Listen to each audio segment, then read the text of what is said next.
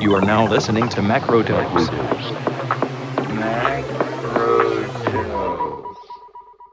Hello, and welcome to Macrodose, a podcast hosted this week by me, Antonia Jennings, bringing you your weekly fix of everything economics in a quick 15-minute roundup. As you'll know if you tuned into last week's show, guest hosted by the excellent Kojo Karan, James is off on summer holidays at the moment. But don't worry, he'll be back in the hot seat next week, bringing you up to date with all the latest news from the slow-motion car crash that is Britain's economy today. So, my name's Antonia Jennings, and I'm an economist and researcher specialising in economic democracy, local government and community wealth building. On last week's show, Kojo zoomed out to take a look at the big picture behind the global economy, asking who and what do we think of when we think of economics? Was the dominance of neoliberalism always inevitable? And how can an honest reckoning with global history help us begin to reimagine our economy today? This week, I want to ask that very same question, but by zooming in to look at the micro level, examining the state of local British politics. First up, local governments are going bankrupt. Why and what can be done about it? Second, climate change is a local issue, so how can decentralisation help to mitigate ecological collapse? And finally, we return to a listener question. GDP is a crude and outdated metric, but can we break it down further to work out what's really going on? Time for our first story today, the bankrupting of Britain's local councils. According to a survey conducted last week of local authorities across the North, the Midlands and the South Coast, at least 26 councils in some of the most deprived areas of England are at risk of bankruptcy within the next 2 years. That's nearly 1/3 of local councils across the poorest parts of Britain. The Local Government Association has warned that around 90% of councils are using dwindling financial reserves to keep themselves running, and many authorities simply have, quote, nothing left. This news follows a string of local councils which have already filed for bankruptcy in recent months. Over the past 5 years, we've seen a disastrous property investment binge by Woking's Tory Council and a doomed borrowing spree at Tory-run Thurrock. We've also seen Labour-run Slough reveal a catastrophic £100 million black hole in its budget back in 2021, while Labour-controlled Croydon announced its third bankruptcy in 2 years in November 2022. So, why is this all happening now? It is not, as many in the legacy press would like you to think, the sole product of disorganised local administrators and badly managed budgets. Many arms of local government are in a funding crisis. In England, local governments have had their funding squeezed by £15 billion from 2010 to 2020, which is a real terms cut of 20%. When you combine this with the ongoing impacts of inflation, the legacies of austerity and the pandemic, which massively increased demand for public services, you can begin to see why local governments are teetering on the brink of irreparable financial ruin. So, what happens when a council declares bankruptcy? Well, local governments in the UK don't go bankrupt in the way that a person or a company might. Councils get money from tax, from charging for services such as parking, as well as funding from central government. They use this to provide both legally mandated services such as social support and discretionary services like sports and leisure centres. Since the 1980s, councils in the UK have not been allowed to run a budget deficit, meaning they have to balance their budget over the course of a year. If, during that year, the chief financial officer realises the council does not have the money to meet its spending commitments, they will issue what's known as a Section 114 notice, which effectively freezes council spending. 5 local authorities that took part in last week's survey said that they were in such dire financial straits that they were already considering issuing such a notice for 2023-2024. After the Section 114 notice has been issued, the council needs to respond with cuts. In extreme cases, national government appoints external commissioners to take charge of the process, and usually that means halting all but the most essential spending. Of course, the impacts of reaching that tipping point start well before a formal declaration of financial difficulty. Non-essential spending is limited, research is stunted, and new programmes of work are prohibited. This is clearly a political process, not only in deciding what gets cut and who faces the brunt of those cuts, but also in who and what gets bailed out. A central government governed by one party is usually less sympathetic to a local government controlled by an opponent. Similarly, it reflects very badly on the party of government when one of their flagship councils fail.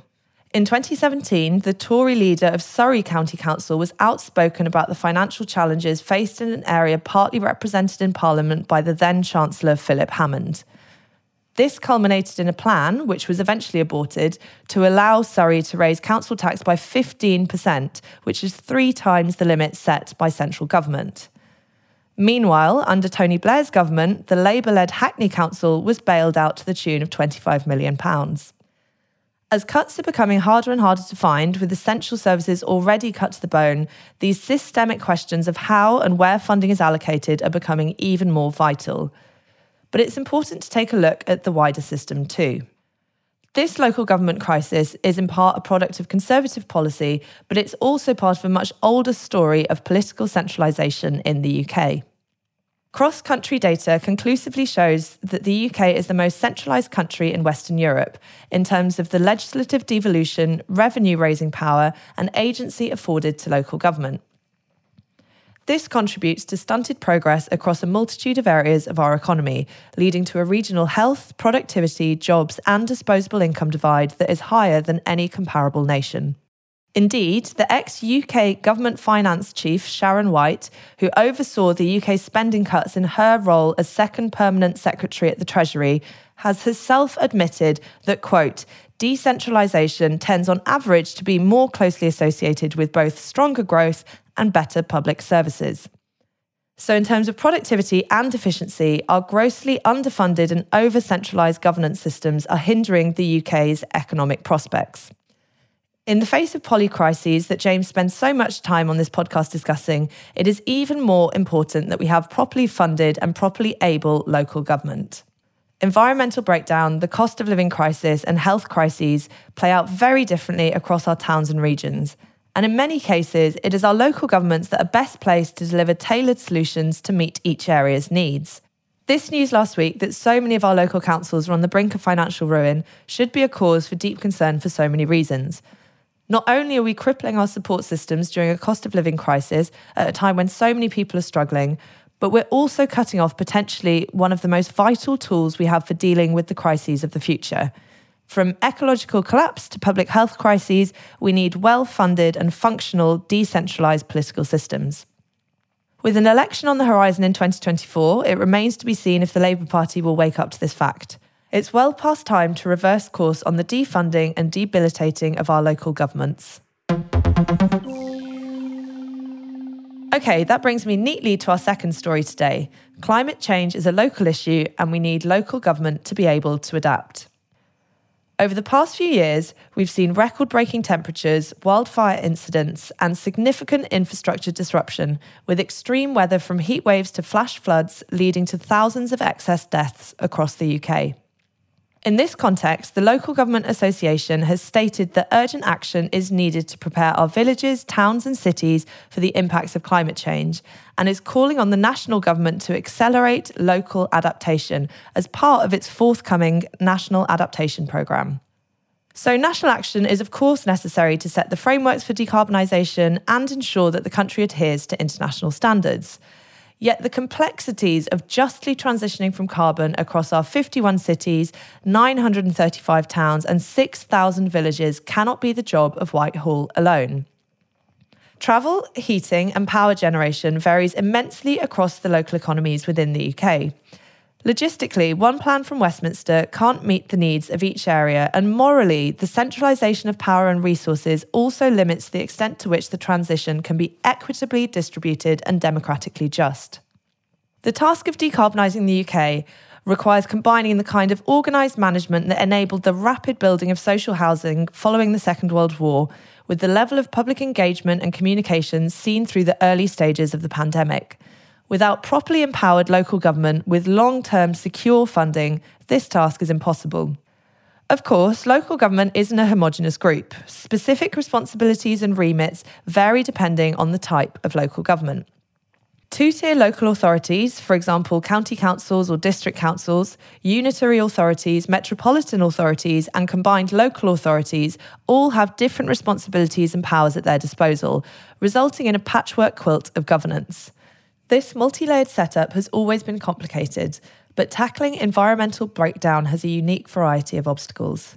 In the delivery of a just transition away from fossil fuels, we face a relatively urgent set of new challenges and responsibilities within a governance structure that has little precedent of working in such a coordinated and holistic manner. But these difficulties have not stopped action on the local level. Local government ambition currently vastly outstrips national government pledges. Over 95% of councils have declared a climate emergency, and from these declarations, ambitious decarbonisation plans are in the process of development, the majority with net zero target dates well ahead of 2050. As part of these efforts, tens of citizens' juries have been established across the country, enabling local governments to co-create the green local economies of the future together, allowing a shift from action done to done with the communities they serve. The connection between local government and their local communities is reflected in public attitudes. In 2021, a local government association survey found that councils are the most trusted form of government to address the climate emergency, with 40% selecting them ahead of national government at 28% and world leaders at 15%. And this trend isn't just in climate policy. A separate OECD study found that general trust in local government is 7% higher than in Westminster. To most of us sitting at home, reading headlines or watching our Westminster politicians on television, this probably doesn't come as a great surprise. Whereas the House of Commons feels like a remote reality TV show that you can never switch off, local governments are solely responsible for the communities and economies they serve, allowing for much higher rates of engagement and a specific focus on serving one locality. By extension, they better understand the area's needs, challenges, and opportunities. When it comes to decarbonising our society, this connection to place is of paramount importance. But as we addressed in Story 1, the main issue here is, of course, funding. No core funding is allocated to local government for climate activity. Instead, what has been provided is piecemeal, without an overarching strategy and often distributed via a series of competition-style funding pots. Compared to the scale of funding needed, these pots are small and most often only for short-term programmes. For retrofitting of homes and building low-carbon housing, for example, there are 6 funding schemes available to local government. For heat networks, 4, low-carbon transport, 9, and woodland and trees enjoy a bountiful 8 schemes. For local governments already in a position of highly limited resource and capacity, applying and navigating these schemes is a time-consuming endeavour that leaves many without any access whatsoever, often having spent big in both time and money just to make an application bid. If we're at all serious about reaching net zero by 2050, it's obvious that a simpler and more efficient funding system is urgently needed. Estimates vary significantly, but most have a net cost of funding the transition from carbon at around 1 to 2% of GDP. But the benefits of a low-carbon economy are, of course, not only monetary.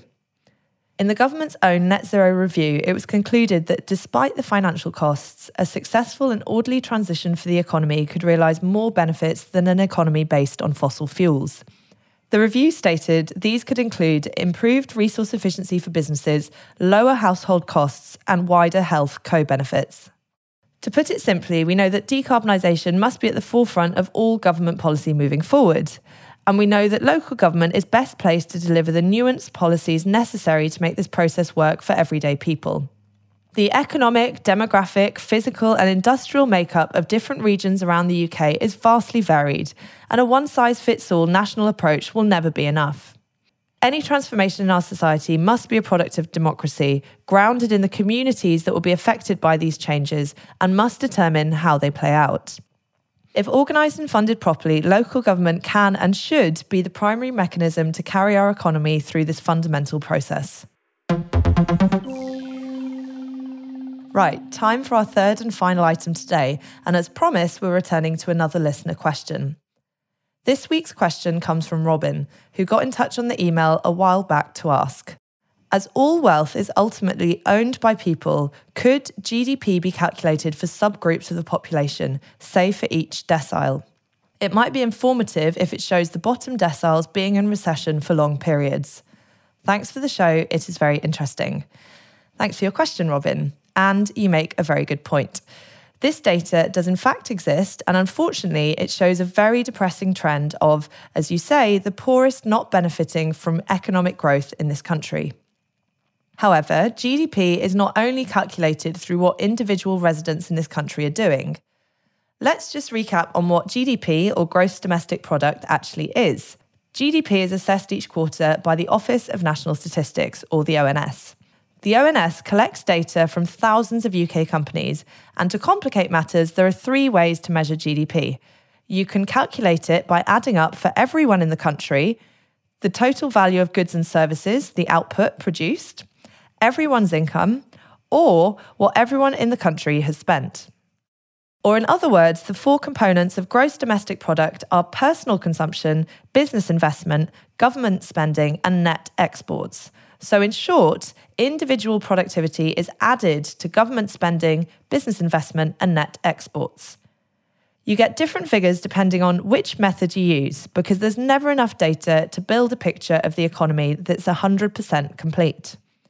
Moreover, GDP for the whole country does not show the spread of wealth, i.e. who actually has access to those resources. So it's a pretty problematic measure, to say the least. If we look at income inequality broken down by decile, the UK is very unequal compared to other developed countries. The majority of households in the UK have disposable incomes below the mean income. This includes wages and cash benefits and is after direct taxes like income tax and council tax, but not indirect taxes like VAT. Median income, or the most common income, is a much better measure of how income inequality is doing. The median income was rising by 2.2% on average for the last 5 years before the pandemic. However, in 2022, incomes for the poorest 14 million people fell by 7.5%, whilst incomes for the richest fifth saw a 7.8% increase. That same year, households in the bottom 20% of the population had on average a disposable income of around £13,000, whilst the top 20% had over £83,000. When original incomes are compared, the difference is even more striking. The richest fifth had an income more than 12 times the amount earned by the poorest fifth. Another good way to use GDP to highlight inequality in this country is to return to the point I was making earlier and look at regional differences. At the extremes, London's output is 2.5 times that of the northeast of England. And while London is exceptional, the differences between the remaining regions are still significant, up to 50%. To put this another way, the output per head of the South East during the first lockdown of the pandemic is similar to that of Wales in normal times. It would make sense at first glance to assume that London is simply economically successful. 4 out of every £10 that the Treasury receives is from London, with only 13% of UK residents living here, and the city has a plethora of world-leading industries. But London isn't a universal success story. 4 in 10 children live in poverty, and it has the second highest regional unemployment rate in the country, after the North East. 27% of all Londoners live in poverty, which is the highest of any UK region. While London's median income is the highest in the UK, once housing costs are accounted for, London barely hovers above the national average. So what does this show? Firstly, it shows that growth, or GDP, is not a complete measure of how an economy is doing, and because of this, higher growth does not always correlate with better life outcomes for residents. We've heard a lot of talk in recent years about levelling up policies, but these seem doomed to fail, not least because the cost-benefit calculation used by the civil service in their Green Book relies on these absurd metrics. What we often see is investment in already richer areas because the stats are suggesting that these are the areas in which GDP is primed to grow further. To put this into a practical example, getting people into their well-paying jobs in London via a new train line will be more productive for the UK economy and our GDP figures, but arguably it's not as beneficial as, say, reinstating the 2,160 bus routes cut last year between 2022 and 2023. That's 20% of all bus routes in the UK. The 2021 allocations of the Levelling Up Fund, which is controlled by central government, is an investment of just £32 per person in the north. This compares to a £413 per person cut of funding in the north and a £388 per person cut in funding across England in annual council service spending over the last decade. Taking us back to the theme of today's show, we can see here how the system is tending further and further towards centralisation, as public spending from central government fails to account for the reality of when and where resources are most needed. 4 years ago, 95 pence in every pound paid in tax was taken by Whitehall. Despite the rhetoric around levelling up, this number has now increased to 96p. So thanks for that question, Robin. This is such an important issue and one that is central to my work. If we keep relying on outdated and inefficient metrics like GDP, we're never going to be able to efficiently meet the needs and realities of people on the ground. And, as I'm sure James will tell you when he gets back next week, the multiple and interlocking crises we're all facing today and are set to face in the future aren't going to wait for us economists to fix our stats or for national government to get its act together. If you take one thing from today's show, I hope it's that we urgently need to rescue our struggling local governments, because against corporate hoarding and special interests, local democracy might be the only way we have of charting our way through these turbulent economic times. Thank you for listening to today's show. Macrodose is a Planet B production. If you enjoyed the show and you'd recommend it to friends, please consider leaving us a rating and review wherever you get your podcasts. You can find all our episodes, including our bonus interview content, on our Patreon at patreon.com/macrodose.